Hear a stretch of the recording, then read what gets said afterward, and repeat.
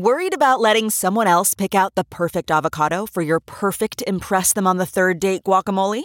Well, good thing Instacart shoppers are as picky as you are. They find ripe avocados like it's their guac on the line. They are milk expiration date detectives. They bag eggs like the 12 precious pieces of cargo they are. So let Instacart shoppers overthink your groceries so that you can overthink what you'll wear on that third date. Download the Instacart app today to get free delivery on your first 3 orders, while supplies last. Minimum $10 per order. Additional terms apply. What makes a life a good one? Is it the adventure you have?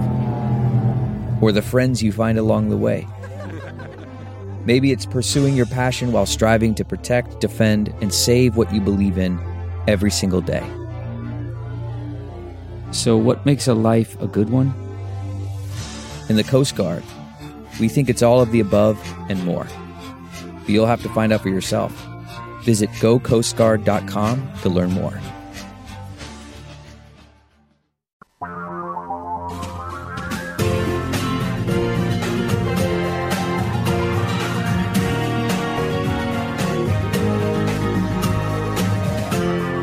This is the Thom Hartmann Program.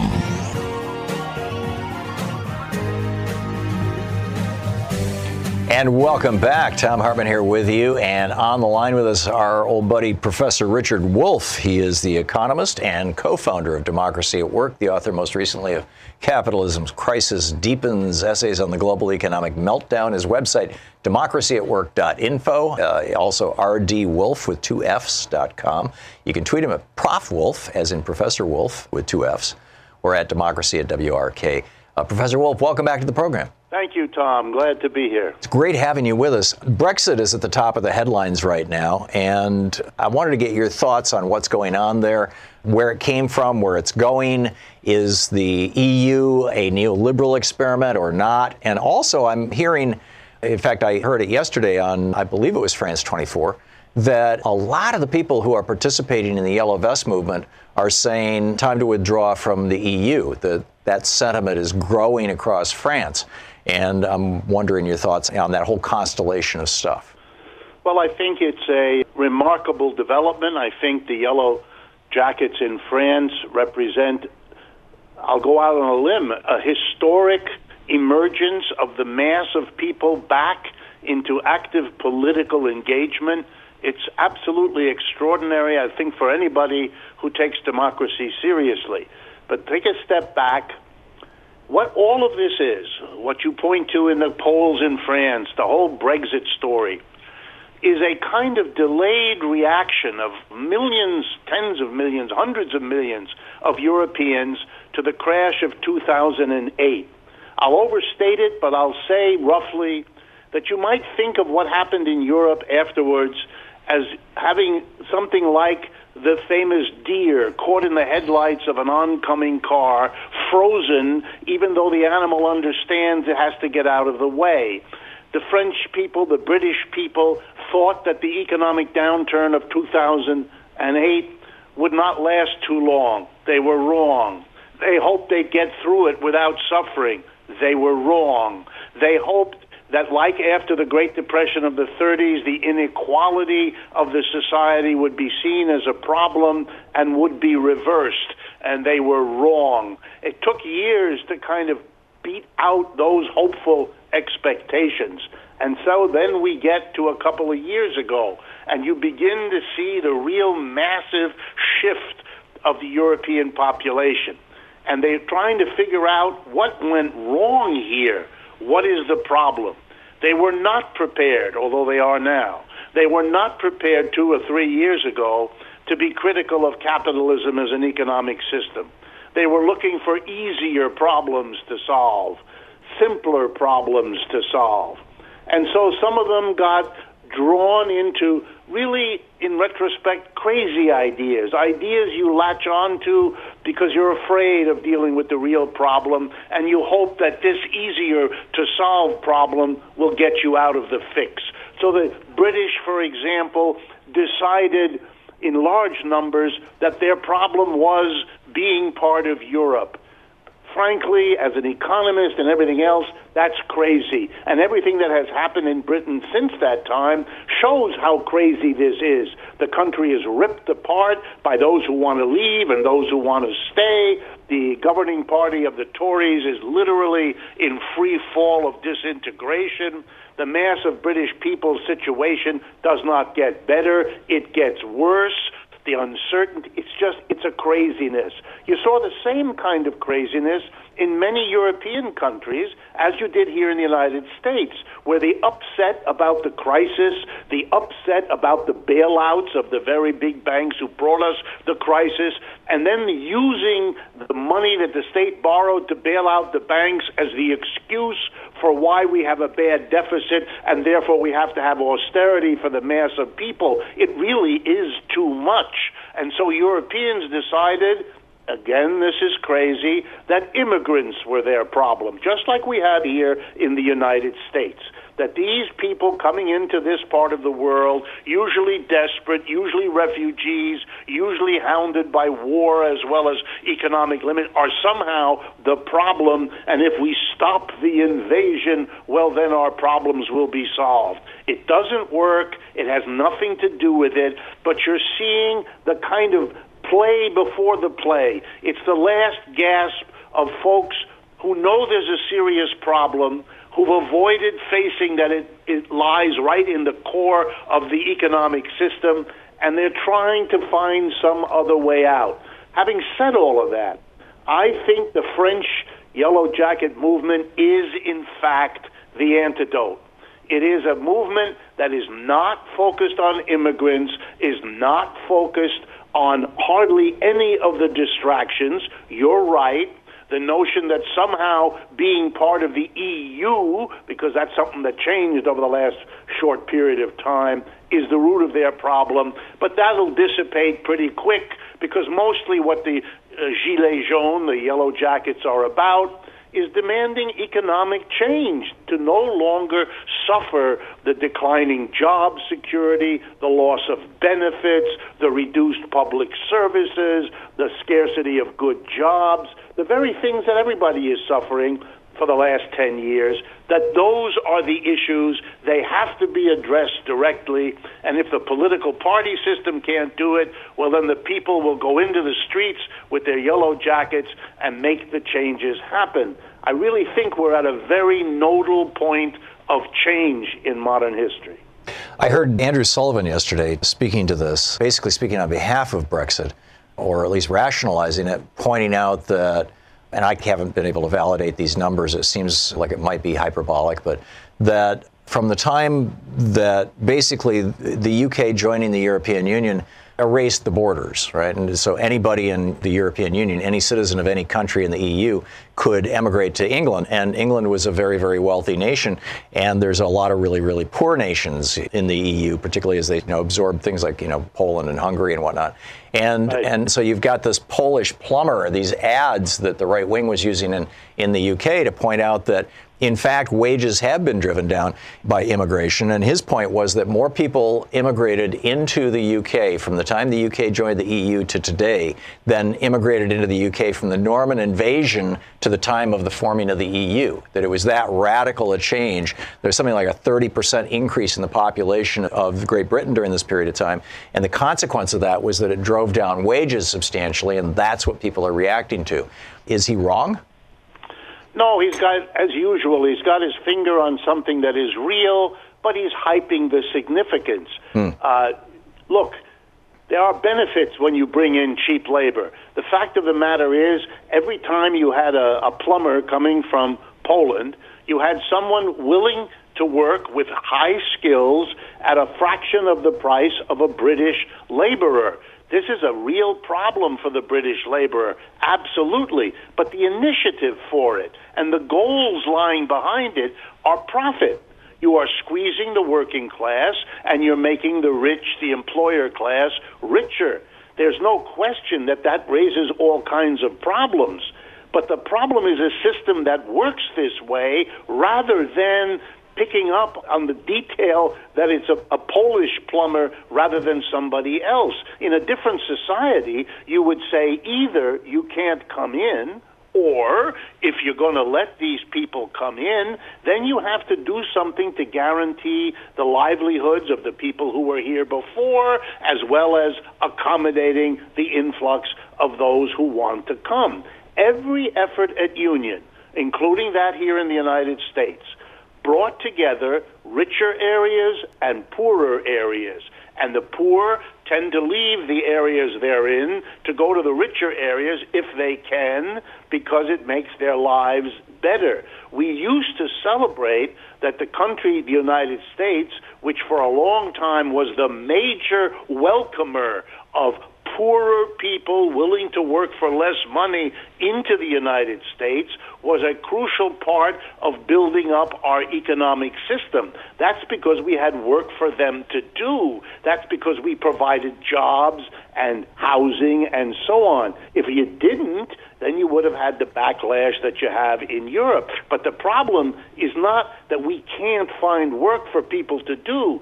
Britain is an old country desperately in need of rebuilding its cities, its housing, not even to speak of a Green New Deal in order to deal with the ecological problems. There's more than enough work for the local people and for the immigrants. And remember, the immigration is usually temporary. After a while, and by the way, that has happened in the case of Poland, very dramatically in the last 5 years, those people are Polish, and in large numbers go back from England after they've earned some money to live in Poland because it's much cheaper and to be part of the society they grew up in. So I think if you understood this more in the historical context, you wouldn't make these alarmist kind of notions, oh my God, we have an invasion. It's really no more true of Britain and Polish plumbers than it is of America and Honduran coffee farmers. Yeah. So what is the solution? How do we solve it? Well, I think it's a very old idea.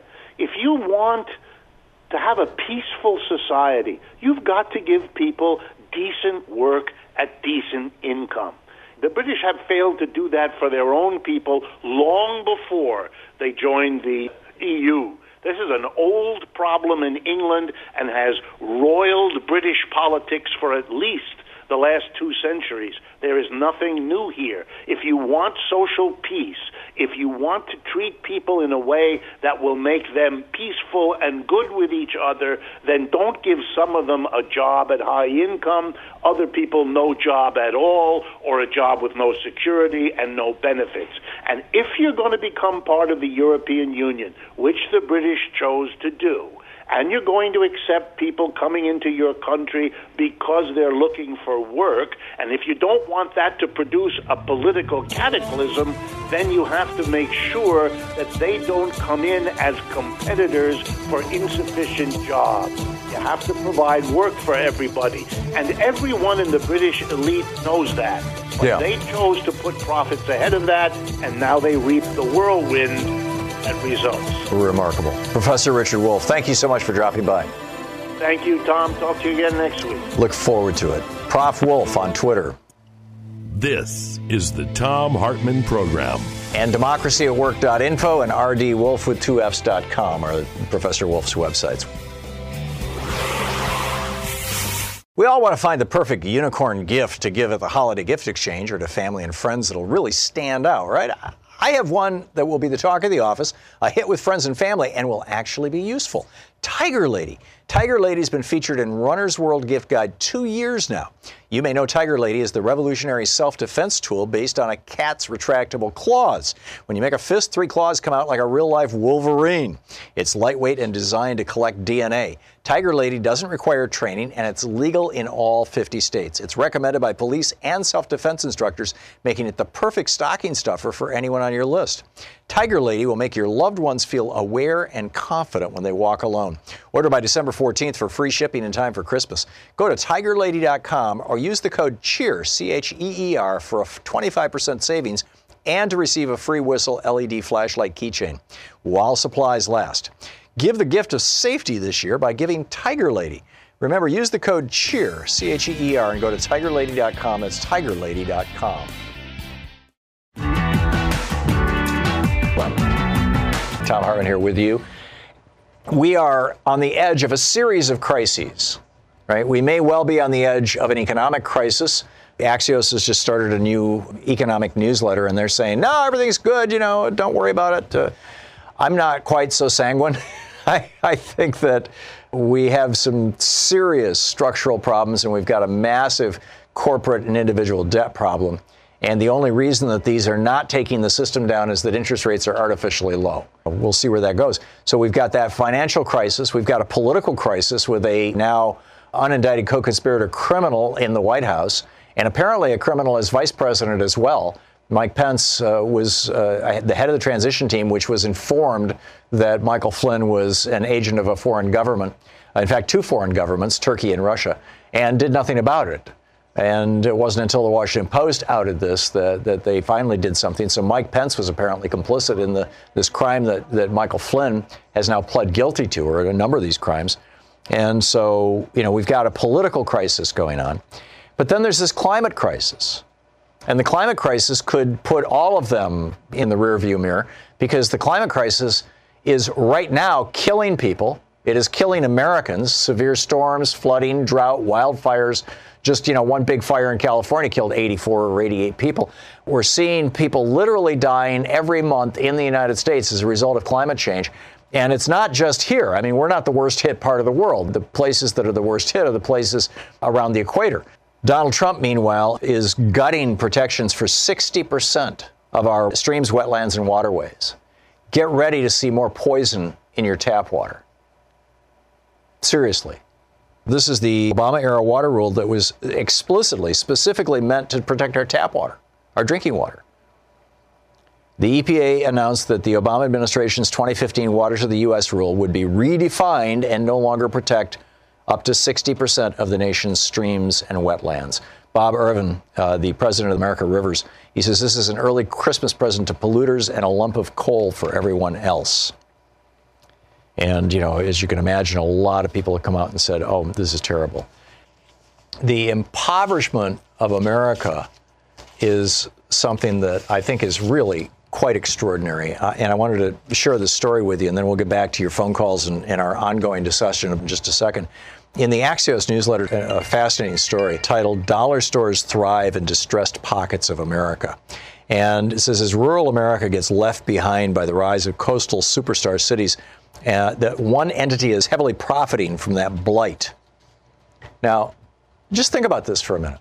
As Reaganomics is settling in deeper and deeper and deeper and more a consequential part of the landscape of America, as Reaganomics continues to absolutely devastate the middle class, we have more and more people sliding out of the middle class and into the poor class, into the lowest economic categories. And that's actually producing a boom. Now, it's killing off the stores that have traditionally catered to the middle class. It killed off Sears, it killed off Kmart, killing off Macy's, because the middle class isn't large enough any longer to support these kind of stores. But there is one unique type of store, and I'm not talking about liquor stores or McDonald's here. There is one type of store that is actually experiencing an explosion in growth. I mean, a major explosion in growth across the United States. And in fact, there are over 30,000 of these stores today in the United States, whereas just 10 years ago, there were only 18,000. And 30 years ago, these stores were nobody even heard of them. And they're called dollar stores. And increasingly, this is where many Americans in the bottom 50% of America, which is basically the poor, the bottom 50% of America the bottom 80% of America is living paycheck to paycheck and can't withstand a $1,000 shock. The bottom 50% of America can't withstand a $400 shock, and not only is living paycheck to paycheck, but is badly in debt. And these dollar stores are now becoming the place where people are shopping not just for things. You don't just go there for light bulbs. People are going there for food. And the food that they're finding is 100% processed food. It's the stuff that'll last on a shelf for 2 or 3 years. And one of our earlier geeky sciences that we did a while ago, in fact, right here's the story itself. Eating junk food raises the risk of depression, says multi-country study. And then, processed foods linked to breast cancer. That's from BBC, an article by Alex Therian. Dennis Campbell writing over at The Guardian, eating junk food raises the risk of depression. this is the only stuff that's available in the dollar stores. It's the Cheese Whiz with crackers. It's the cheap peanut butter. It's, if you're lucky, it's lots and lots of candies. And the consequence of this is that we're seeing an explosion of obesity and diabetes and cancer in these poor neighborhoods. There are more dollar stores now in the United States than Walgreens, which, by the way, has been supporting financially the Republican Party in Wisconsin in their power grab. If you have a local Walgreens, you might want to call them up and let them know what you think about that. Walgreens, CVS, Home Depot, Costco, Kroger, and Walmart combined, and Walmart combined, all of those stores combined, they are still fewer than the number of dollar stores in America. And the big dollar chains, they're adding over 1,000 stores a year.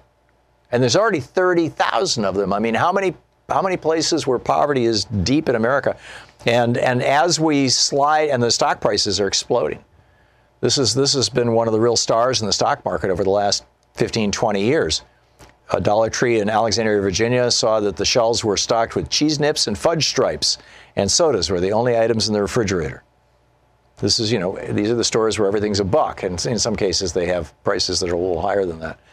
But this is what Reaganomics has brought us. And we're still living in Reaganomics. Bill Clinton campaigned against it with his new covenant speech and said he was going to reverse Reaganomics. But he didn't do that. After he was elected, a couple of the real big shots, one of the big bankers and the head of the Fed sat him down, Greenspan sat him down and said, son, we know you campaigned on this new covenant speech and you're going to do a new deal, but you're not. You got to dance to the tune of the bankers here. And then I'm guessing something very similar happened to Barack Obama. Of course, he inherited a financial crisis and chose to go along with the Bush administration's way of getting out of it by bailing out the people at the top rather than the people at the bottom. And so we're still in Reaganomics. And we're still watching the rich get richer while the poor get poorer. And in fact, here's again from this Axios piece. This is in the 1960s, the bottom 90% of Americans held 33% of the wealth, and the top 1% of Americans held 33% of the wealth. So the bottom 90% and the top 1% both held 1% of the wealth, or 33% of the wealth. The remaining third was held by the top 8%, 9%. But today, the bottom 90%, instead of having a third of America's wealth, 33%, only holds 20% of America's wealth. And the top 1%, instead of holding a third of our wealth, now has 40% of our wealth. And as the wealthy get wealthier, the middle class erodes. And that's what we're seeing. And then we've got Republicans basically promoting this, right? And when somebody comes in and wants to do something about it, like in Wisconsin, Michigan, Pennsylvania, North Carolina, the Republicans simply change the rules of the game. And they got this power in the first place by changing the rules of the election game, by saying that there was this thing called voter fraud, which is non-existent.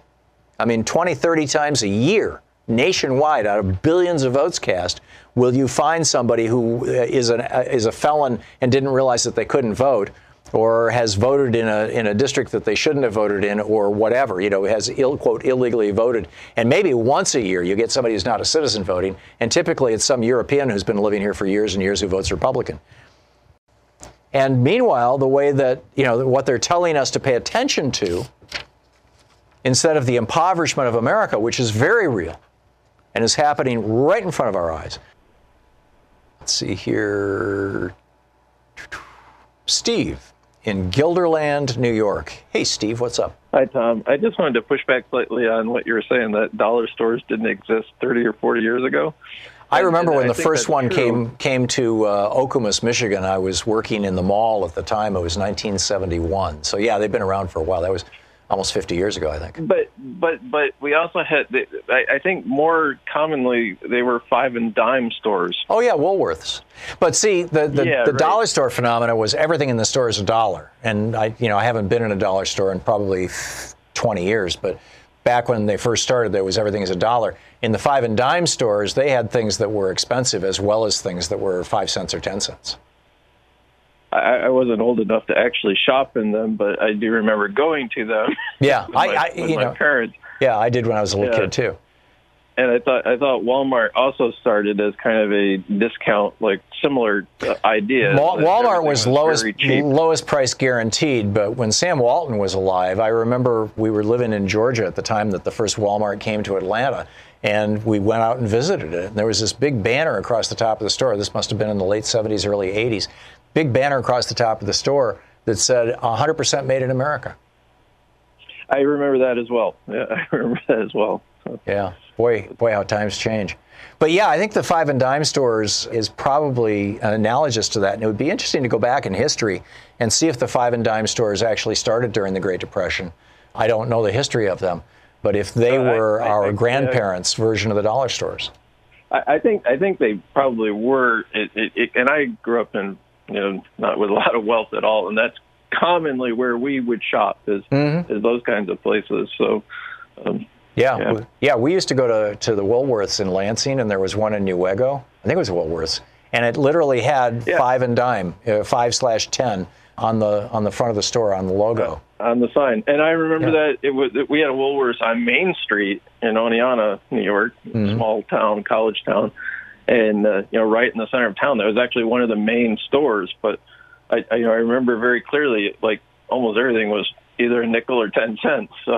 Well, you must be older than me, because I remember going to the 5 and dime stores in Lansing in the 50s. That's where my parents would go. If I needed a new coat or a jacket or something, if Dad was doing well, we would go there. If he wasn't, we'd go to the Salvation Army.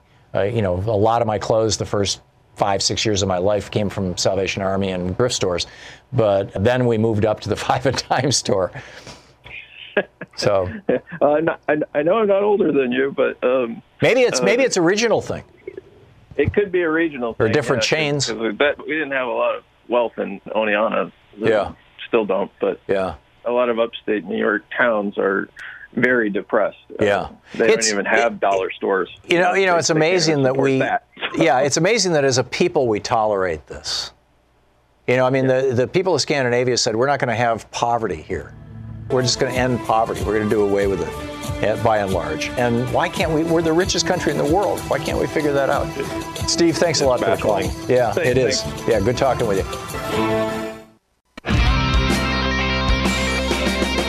Welcome back. Thom Hartmann here with you. And Fritz in Palm Desert, California. Hey, Fritz, what's on your mind today?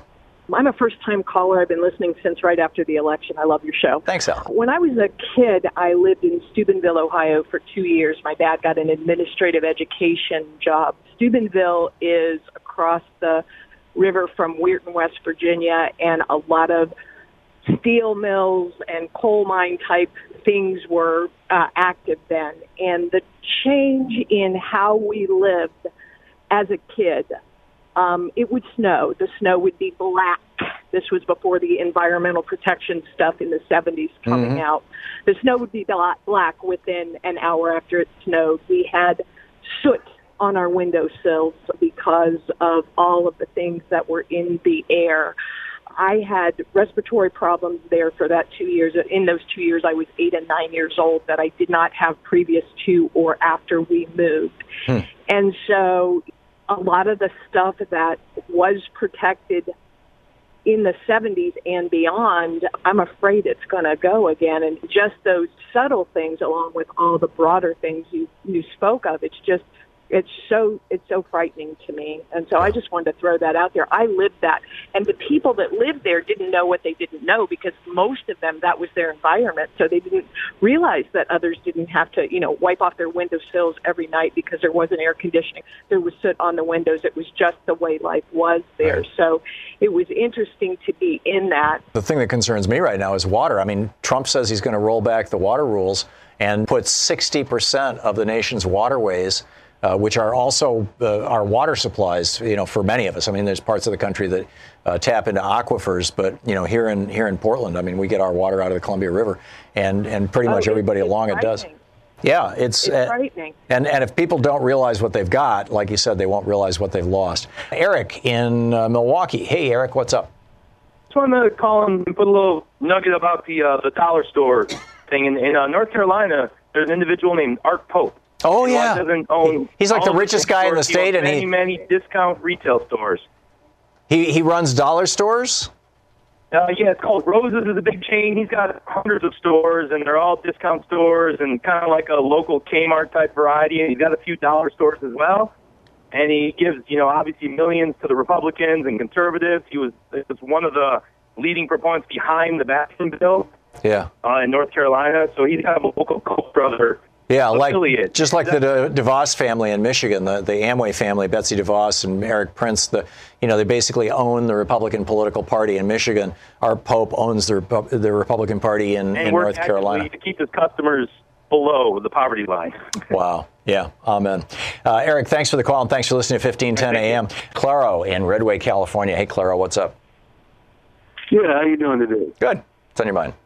Good. Well, a while ago, you said something when you were talking about the economy, about housing. It's going to be another spike and then crash in housing. And my daughter's getting ready to buy another house, and after she lost money in that 2008 stuff. Yeah, this is the top of the market right now, Claro. And if I was thinking of buying a house, I would rent for a year and then buy a house, because I think that we're in the 2006, 2007. Actually, I think, the crash really started in February of 2007, but it didn't become obvious to everybody until October, as I recall, or November. And I think that we're kind of in that February 2007 period. We've seen the growth of housing decline by almost 2% in the last quarter. Now, it's still growing. It's down to 5% instead of 7%. Steadily annual increase in the price of housing. And it's one of the reasons why housing is such a good investment, because over time it averages out to 4 or 5% a year, which is typically better than you can get in the market or anyplace else. Unless she's going to be buying that house for the next 20 years. If she's going to buy it and live in it for less than 10 years, I'm not an investment advisor, and I've made a lot of stupid investments in my life, so feel free to, ignore this. But I would say, broadly speaking, the consensus across economic advisors and whatnot in the United States right now is that this is the longest or second longest sustained recovery in the history of the United States. And the laws of capitalism haven't changed. Boom bust is built into capitalism. So there is a bust coming. And when the bust comes, that's the best time to buy a house. Now, for most people, when they're buying a house, they're also selling a house. So it pretty much doesn't matter when in the cycle they're buying and selling, because if it's when prices are down, they're losing money on the house that they're selling, but they're buying another house cheap. And if the market is really, really high, they're making a lot of money on the house they're selling, but they're buying a house expensive, but it all kind of washes out. But if she's buying her first house, I'd wait. Does that make sense? Okay. Yeah, it does. And I really appreciate it. She's in a different station in life, and so she's planning on living in this house 20, 30, 40 years. Oh, well, then it pretty much doesn't matter what you pay for it. I mean, you just want to know that its value will recover, as we recover from this recession and go into the next expansion cycle. Thanks a lot for the call, and good luck to your daughter. And again, I hope take me seriously. Don't take investment advice from me. As you probably know, Louise and I are basically vegans who eat fish once a month. But odds are you're not. Omaha Steaks has a really great product for the holidays for those of you who eat meat. This is the gift that families across America have loved for over 100 years. Right now, Omaha Steaks has an amazing limited time offer for my listeners when you go to omahasteaks.com. Enter the code REPORT and you'll get 74% off Omaha Steaks family gift package. Originally $195, now just $49.99. Order now and you'll get 4 hand-cut tender top sirloin steaks, 2 savory premium pork chops, 4 chicken fried steaks, 4 Omaha steak burgers, 4 kielbasa sausages, all beef meatballs, 4 potatoes au gratin, 4 caramel apple tartlets, plus 4 more burgers for free. Omaha Steaks is a 5th-generation family-owned company with over 100 years of experience delivering perfectly aged beef, hand-cut by master butchers in Omaha. This offer ends soon. Go to omahasteaks.com. Enter the code REPORT, R-E-P-O-R-T, REPORT in the search bar, and get 74% off Omaha Steaks family gift package. That's omahasteaks.com, code REPORT.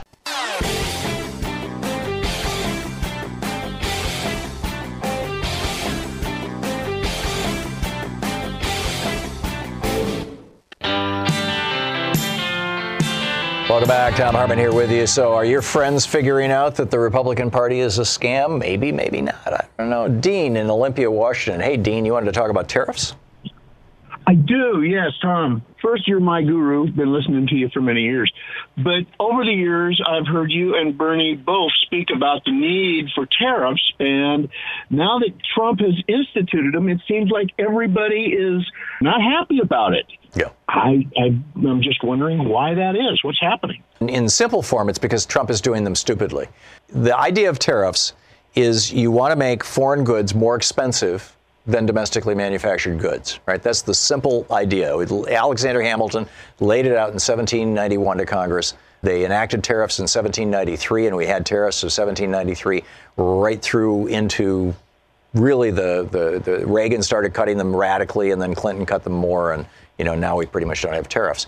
And what that did was it built our country. Tariffs provided 100% of the federal revenue from the founding of the Republic until the Civil War. They provided 50% of all federal revenue from the Civil War to World War I. And they provided 30% of federal revenue from World War I to World War II. So they were very consequential in the rise of the modern American industrial base. When the Chinese started using tariffs about 25 years ago, and they were using other things in addition to tariffs, protectionist things like Chinese content rules, things have to be made in a particular way. The Europeans do this with cars, right? The way that the mirror is attached has to be unique to Europe, functionally a tariff. And what it did was it built China. Tariffs built China. And so Trump is right that we need tariffs. And this is traditionally, up until 1992, when Bill Clinton abandoned them, this was the position of the Democratic Party. The Democratic Party was always in favor of tariffs all the way back to when Thomas Jefferson founded it. And the Republican Party at various times has been in favor of tariffs, too. Dwight Eisenhower oversaw average probably 25 to 30% tariffs on, broadly speaking, against all goods. The problem is, essentially, when the government puts a tariff on something, if China put a 40% tariff on American cars, that was their way of saying to Chinese manufacturers, manufacture in China because you'll be able to sell your cars here in China for 40% less, which is what China did. The problem here in the United States is that because we've been without tariffs for about 20 years, broadly speaking. We still have over 20,000 tariff categories, and our average tariffs are around 1%. So they're still there, and they could be raised back up to 20 or 30%, which is our average for our first 200 years of history. The problem is that you're basically saying to American car manufacturers, for example, don't manufacture overseas because when you ship that car back into the United States for sale, it's going to cost more. If you manufacture it here, it'll cost less. That which makes perfect sense. And so a company would say, okay, we'll invest $1 billion in a new factory because we just got this $1 billion tax break. The problem is that these tariffs that Trump is doing, he's using national security as the excuse for. Our national security laws allow the president to place tariffs on sensitive goods in order to discourage the sale of those goods or the purchase of those goods, either one, basically to block something that might be used by another country that's a hostile power. And he's using that law to impose these tariffs, which means that when he leaves office in 2 years, those tariffs are going to go away. Now, if you're General Motors, are you going to make $1 billion bet by building a factory in the United States that the tariffs are going to stay? When that's the case, tariffs have to be enacted by Congress, not by the president. Yeah, I do understand what you're saying.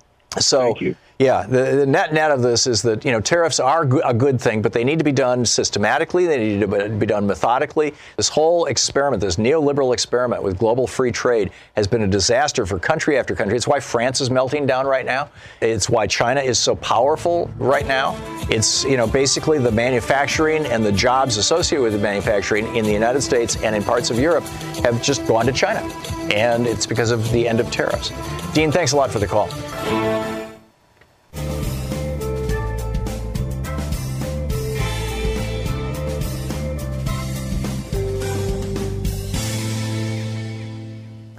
This is killing America. The BBC in 2002 published a news story under the headline, More Suicides Under Conservative Rule. This is 18 September 2002. And I'm just reading from the story. This is a news story. This is not an op-ed. The suicide rate increases under conservative government's research suggests. The Australian team analyzed suicides between 1901, which is when the Australian federal government was created, and 1998. They took into account periods of drought and World War II. After adjusting for these factors, the figures clearly showed the highest rates of suicide occurred when both conservative state and federal governments were in power. Conversely, the lowest rates of suicide occurred when state and federal governments were both liberal. Middle-aged and older people were most at risk. When the conservatives ruled both state and federal governments, men were 17% more likely to commit suicide than when Labor was in power. Women were 40% more likely to kill themselves. And then they wrap it up by saying, overall, the researchers say the figures suggest that 35,000 people would not have died had the conservatives never been in power. Which is pretty breathtaking, right? And then I was pointing out all this corruption that we have in the United States. Now, Seth Frotman has just left the CFPB to start his own Student Borrower Protection Center because the Consumer Financial Protection Bureau, which is supposed to protect you if you have a student loan, under Mick Mulvaney, this corrupt Trump puppet, they are just killing off these protections. And this is a $1.5 trillion business. And you've got student loans are defaulting right now at the rate of 1 every 28 seconds. Student loan debt is growing faster than auto loans. It's growing faster than home mortgages. It's growing faster than credit card balances. And what is this doing? Not just the student loan, but the student loan, the increased cost of living, the increased costs of medication, all these other things. It's causing Americans to die. Life expectancy in the United States declined from 2016 to 2017. And the leading cause of this was suicide. The drug overdoses were up there too, but suicide rate increased just in 1 year, 2016 to 2017, increased 3.7% nationwide. And what we're seeing, in my opinion, is Reaganomics setting in, and it's killing us. Marty in Evergreen Park, Illinois. Hey, Marty, what's up? Hey, Tom. Hey, thanks for taking my call. No, I wanted to piggyback on the conversation we were having earlier. I was watching a really interesting documentary over the weekend. It was pretty much all about the rise and fall of Dayton, Ohio, and pretty much how Reaganomics pretty much wiped out that whole city. But one of the things they talked about was when a GM plant closed. A few years later, a Chinese glass company called Fuyao Glass Industry bought the place. And Chow Tek Wang, I guess, is the CEO. He was like a self-made billionaire. But they actually had a sit-down conversation with this guy. And they were asking him, hey, well, you guys are, your starting pay, you're starting these guys off at $12 an hour. And then after 90 days, the base pay goes up to $12.84. And he said, well, American workers need to get used to just lower pay than they did 20, 30 years ago. And what this guy said was, when you say those low wages, it all depends on who you compare it with, Wall Street or workers in Mexico, China, or Japan. Right. American workers earn double what Japanese workers make and 6 times as much as what Chinese workers make and 3 times as much as Mexican salaries. Former GM workers are very grateful to us because they lost their jobs after the plant closed, and now we're happy that they offered them that they're working with us now. And $12 an hour is better than nothing. Sure. Right. Well, they were talking with one of the other GM workers who used to be making $30, $40 an hour. And when they reopened the plant, he applied for the job, got the job, and was working in the exact same part, of the factory, making $12 an hour. And the whole rest of the documentary just kind of went into some of the blight that the whole place was experiencing, since right. And that's a really important point, Marty, because it's as we did virtually the entire first hour of this show about, demand is what drives economies, and demand is produced principally by one thing, and that's wages. And so if you decrease wages in a town by 75%, which is apparently what happened in what was it, Youngstown, you were saying? The plant was it was just outside Moraine, Ohio. Yeah, Moraine, Ohio. So if you decrease the wages that are flowing into that town or into a significant portion of the economic activity in that town by 75%, you're going to see a decrease of 75% in the money being spent. 3/4 less. Restaurants are going to be patronized, toy stores are going to be visited, magazine stands, everything. People are just going to buy less of everything because they don't have the money. And that is going to have an echo effect. And then those people who run those local restaurants and the local bookstore and the local, fill in the blank clothing store and whatnot, they won't have enough money, and they're going to start cutting the wages of their employees or cutting the hours or eventually going out of business. And then you have blight. And that's what is happening. This is the absolute direct result of a so-called free trade and Reaganomics, which are basically the same thing. Oh, absolutely. And then also you have opioid crisis too to add fuel to that. By the way, Marty, this was the one good thing that Donald Trump did. And I as much as I dislike Donald Trump, I'm a big believer in giving credit where credit is due. Although you could argue that this should have been done 2 years ago or even before that. But it turns out that the fentanyl that is, it's by and large, it's not OxyContin that's killing people. It's fentanyl. And what is happening is people got addicted to opiates with the OxyContin and with the Tylenol 3 and all this kind of stuff, easy prescribing, particularly the OxyContin. They got addicted to this stuff, and then the doctors cut them off. And so now they're going to street dealers and they're buying heroin because heroin's, a very effective opiate. It's stronger than morphine. It's stronger than OxyContin. And they're buying heroin, but it's being cut with fentanyl, which is 100 times stronger than heroin. And it's the fentanyl, it's killing people because it's so powerful that a couple of grains of fentanyl is the difference between getting high and dying. Most of this fentanyl is actually coming from China. And I didn't know that China doesn't consider fentanyl a regulated substance, a controlled substance. So they're not stopping people from dropping it in the mail to the United States.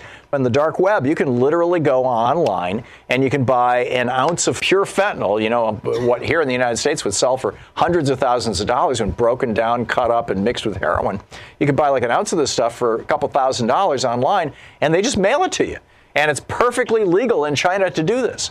And so one of the things Xi told Trump he would do if Trump would hold off on the tariffs for 90 days is he would turn fentanyl into a controlled substance in China so they can stop the export of it. Because that's actually what's killing Americans. It's not the opiate crisis, in quotes, itself. It's the presence of fentanyl. When Great Britain legalized heroin, the number of people dying from heroin overdose radically dropped because people were able to get clean heroin from their doctors. And heroin addiction over time went down as well. So anyhow, Marty, thanks for bringing that up. That's fascinating. That documentary sounds great. When do you want to spot that burglar? When he's casing your home or after he's in? Ask John, whose Blink camera alerted him of burglars trying to break in while he and his family were home. Or Shannon, whose Blink camera caught a thief stealing packages. Both times, Blink video clips were sent to police to help convict the crooks. Blink motion-activated indoor and outdoor cameras are wire-free, set up in minutes, and run on 2 AA batteries that can last up to 2 years. And if you're traveling over the holidays, Blink's live feed option lets you monitor your home and check in on pets from anywhere using the Blink smartphone app. No contracts, no subscriptions, totally affordable, and Blink works with Alexa. Blink camera systems make great holiday gifts, and they're a brilliant way to monitor holiday package deliveries. Save up to a whopping 40% off all outdoor XT and add-on cameras through December 22nd while supplies last. Visit blinkprotect.com/holiday. blinkprotect.com/holiday. Blink is an Amazon company. You're listening to Thom Hartmann. Dave in St. Laborie, Nebraska. Am I saying it right, Dave? Yes, that's right. That's right, Tom. What's up, Dave? You're a pleasure to listen to every day. And I'm sitting back. I'm retired on a Bricklayers International pension and a local pension. And I went through that whole fruition of the Reagan era. Well, even when I graduated from high school in 1966, I moved to California from Nebraska. And it was a good experience. And even back then, I started out as an apprentice, a machinist, and it was non-union. And even then, after 60 days, I received in my insurance benefits and my eyeglasses and right, because they had even though it wasn't a union shop, they had to compete with union shops. That was a third of America, so that the unions set the wage floors. I know it, and I just can't figure out today why the U word is not being used that much anymore. I just don't understand that. It's like... Well, it's used a lot by working people. It's used a lot by Democrats. You'll hear Bernie Sanders go on and on about it, forever, and progressives in general. But it's not used in the media. One of the big three networks right now is fighting to destroy their own union, the union that operates within their space. So... But another thing, sitting out here in the middle of Red County, I'm... people just don't understand. They just want to do everything on their own way, and I think that what bothers me, they just don't understand that if everybody gets in, if there's some solidarity, even on insurance. I mean, that Affordable Care Insurance, what an advantage, and it would have worked perfectly if everybody would have gotten in on that, Yeah. The more you get in, the less it's going to cost you. That's right. Yeah, economies of scale. Absolutely, and that's just like the unions. When I joined the union, I'm understanding the reason they could take care of us. And, I wouldn't be able to retire now if I didn't have my pension, and to have that opportunity. And it's just... And sadly, Dave, everybody responsible. Yeah, and sadly, Dave, if you have kids or grandchildren, odds are that they will never have that experience. They will not be able to retire with a union pension, unless they happen to be one of the lucky few who have a government job in a blue state. they're out of luck. I actually got a son that's a lineman, and he's in a union. So. Oh, that's good. That's good. He understands the value because he lived with it, Yeah. He lived with it growing up, and well, and that's the thing. My generation. It was my dad's generation, really. He came of age in the 40s and worked until I don't know when it was, but worked for 40 years in a tool and die shop. And that generation saw this extraordinary growth of the middle class. So the middle class was actually growing faster than the top 5%, and then the reason why was because of unions. And in large part, it was also because we had a top tax rate that was above 50%. You can look at any country in the world, and when the top tax rate's above 50%, inequality is decreased and equality increases. When it's below 50% in any country in the world, inequality will get worse and worse and worse over time until it finally breaks the back of the economy, which I think we're very, very close to right now. Dave, thanks for the call and for the great story.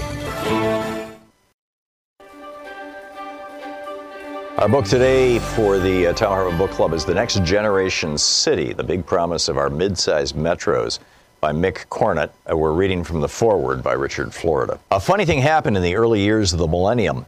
A rising global economy alongside powerful new technologies that connected corners of the globe in an instant would make it possible for us to live and work virtually anywhere we wanted. It seemed all but certain that the forces that were connecting our world would flatten it too, and continue to push people apart. Well, those forces did the opposite. They drove us closer together, not farther apart. They brought us back to cities and to urban life. The 20th century was the century of suburbanization, the flight from cities of people and industry, commerce and jobs, as far from downtowns as our cars and highways could take us. The American dream was then a vision of a big house and a car, followed by a bigger house, 2 cars, and more. A big plot of land you could call your own. It was life on America's next great frontier, what the urban historian Kenneth Jackson called the crabgrass frontier. As a young boy growing up in New Jersey, I watched my hometown of Newark decline. I saw the city erupt into riots. I saw the factory where my father worked shutter. I saw the newspaper where my mom worked, the Star-Ledger, ringed with barbed wire fences. Between 1950 and 1980, Boston lost almost 30% of its population. After the Boeing bust, Seattle's unemployment reached as high as 25%. In 1975, New York City, while still arguably the world's most powerful global center of business and corporate finance, nearly declared bankruptcy. One of my professors at Rutgers wrote an article provocatively titled "The City as Sandbox," which argued that America's cities had become hollowed-out shells, having lost their core economic functions to the suburbs. But now, shockingly, the 21st century has been deemed the century of the city.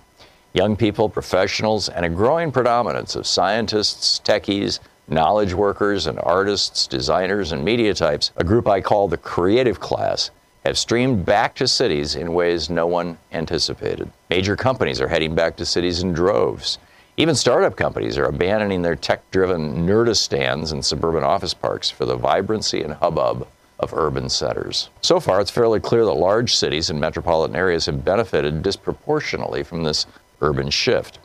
The first 2 decades of this urban revival have been marked by winner-take-all urbanism, wherein a relatively small number of superstar cities like New York and London and knowledge centers like San Francisco, Boston, and Seattle have attracted the largest concentration of talent, ideas, investments, and economic activity. However, the reality is that the new urban knowledge economy is not determined by size alone. In fact, population size and population growth are actually poor predictors of innovation and economic growth. And as our largest urban centers have become increasingly expensive, unaffordable, and divided, they price out and drive away the very diversity that powered innovativeness and growth to begin with. As the late great urbanist Jane Jacobs once told me, when a place gets boring, even the rich people leave. It's a big mistake to write off small places. College towns in particular have boomed, as have a host of smaller and mid-sized cities, even rural areas. Size may be an advantage, but it's not the sole determinant of success. Smaller places that cultivate innovation and creativity have abundant natural or urban amenities, and connect to larger centers in the United States and the world are thriving. The reality of our time is that the world is spiky, not flat. While technology may have flattened access to ideas and information, the reality of our time is that access to opportunity has become increasingly spiky in this urban century. And this spikiness occurs across all scales. Some large places, the ones we all know and talk about, are doing fine, but others are struggling. And the same goes for small and medium-sized cities and rural areas. Some thrive, some coast along, and many others decline. After years of study, I've concluded that the key thing that distinguishes the thriving places of any and all size is surprisingly simple. Successful places are intentional. They undertake efforts to leverage and build upon their own unique assets. They mobilize their anchor institutions, their own civic organizations, and their people. They build true public-private partnerships. And large or small, they create a genuine quality of place that all can see and feel. As I travel to cities like Milwaukee and Des Moines and Boise and Oklahoma City, my former hometown of Pittsburgh, my wife's hometown of Detroit, and countless others across America, I see the incredible progress many so-called flyover places have made.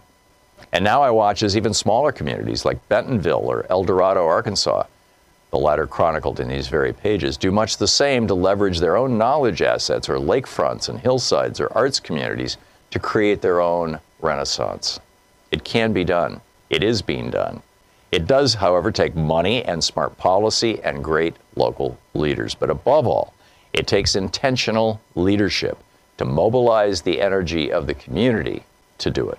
In the decade or so since writing The Rise of the Creative Class, I watched Mick Cornett mobilize his community in just that way during his 4 terms as mayor of Oklahoma City. If you've heard of him at all, it's likely from the time he famously energized his community by putting the entire town on a diet to encourage fitness and vitality, long before wellness became a watchword for the new urbanization. His accomplishments go far beyond that single story, however. Cornett was the longest-serving in a long line of fiscally conservative Oklahoma City mayors that have understood the importance of a city investing in this new urban, talent-driven age. And he goes on to talk about that, the next American city.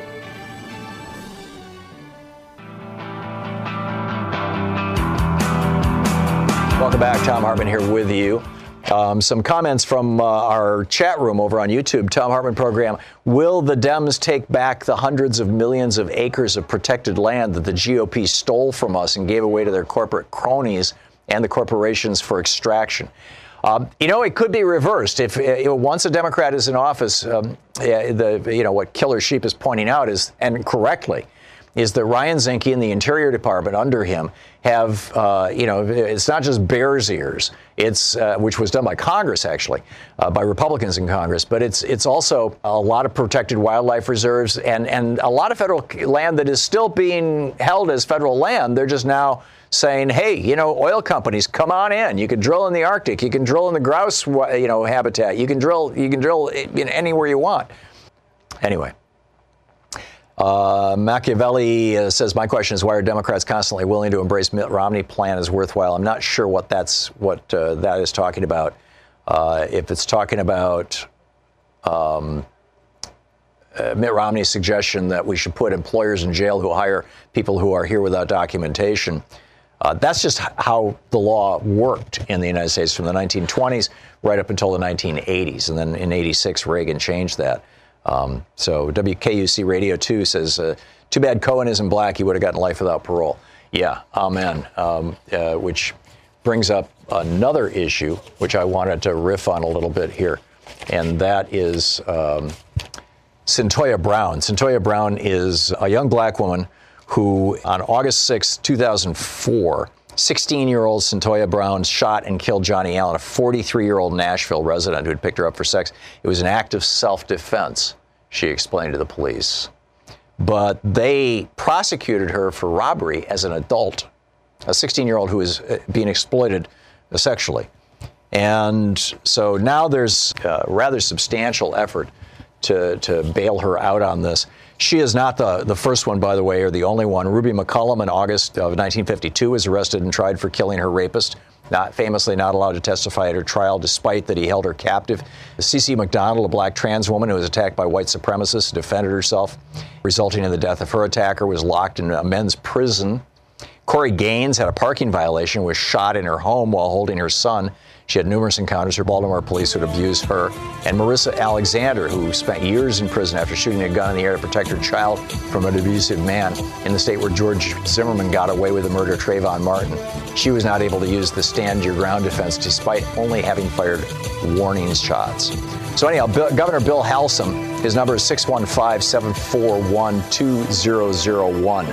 is the guy making the decisions about Centoya Brown. You might want to contact the governor's office in Tennessee. Well, let's check in with Talk Media News. Luke Vargas on the line with us, the senior foreign correspondent for Talk Media News. Luke Vargas is with us. Several developments in recent days suggest the U.S.-China trade war is heating up. Tell me about this. We've got the situation where the U.S. sort of ordered the Canadian government to arrest this woman named Meng Wanzhou, the CFO of Huawei, the big Chinese telecom, earlier this month. And we've now seen China over the course of this week arrest 2 Canadian nationals in China, accusing them of, engaging in national security sort of. So they're going to do a prisoner swap. Right, and I don't think President Trump has helped here. He's been tweeting out the past few days, hey, maybe we'll drop this extradition request for this woman to get sent to the United States if we can resolve the trade war. And it seems like China said, well, if you're going to take prisoners or talk about the rule of law as something that can be kind of manipulated. Well, he's also dumping on Canada. Grab some people, too. Yeah. He's dumping on Canada. He's saying, we're not going to support our ally and border, country that we share a border with. We saw the Canadian foreign minister just several minutes ago at a joint press conference with Mike Pompeo and Jim Mattis down at the State Department trying to signal some unity between the allies here. But I don't know if we're defending Canada quite as much as we need to be. Remarkable. Luke Vargas, Chief Foreign Correspondent for Talk Media News. You can follow him at The Courier on Twitter. Luke, thanks a lot. Thank you, Tom. Thanks so much for being with us today. It's a consequential time in the history of the United States, in the history of the world. I mean, everything from climate change, which is the history of the world, to, is Donald Trump going to go to jail, and are we going to reform our systems that have been so corrupted by Republicans on the Supreme Court and in Congress? It's big stuff. Big stuff. And you need to play a role in it, because democracy is not a spectator sport. So get out there and get active. Tag, you're it. We'll see you tomorrow. Have a great afternoon. You've been listening to Thom Hartmann. For audio and video archives, visit thomhartmann.com.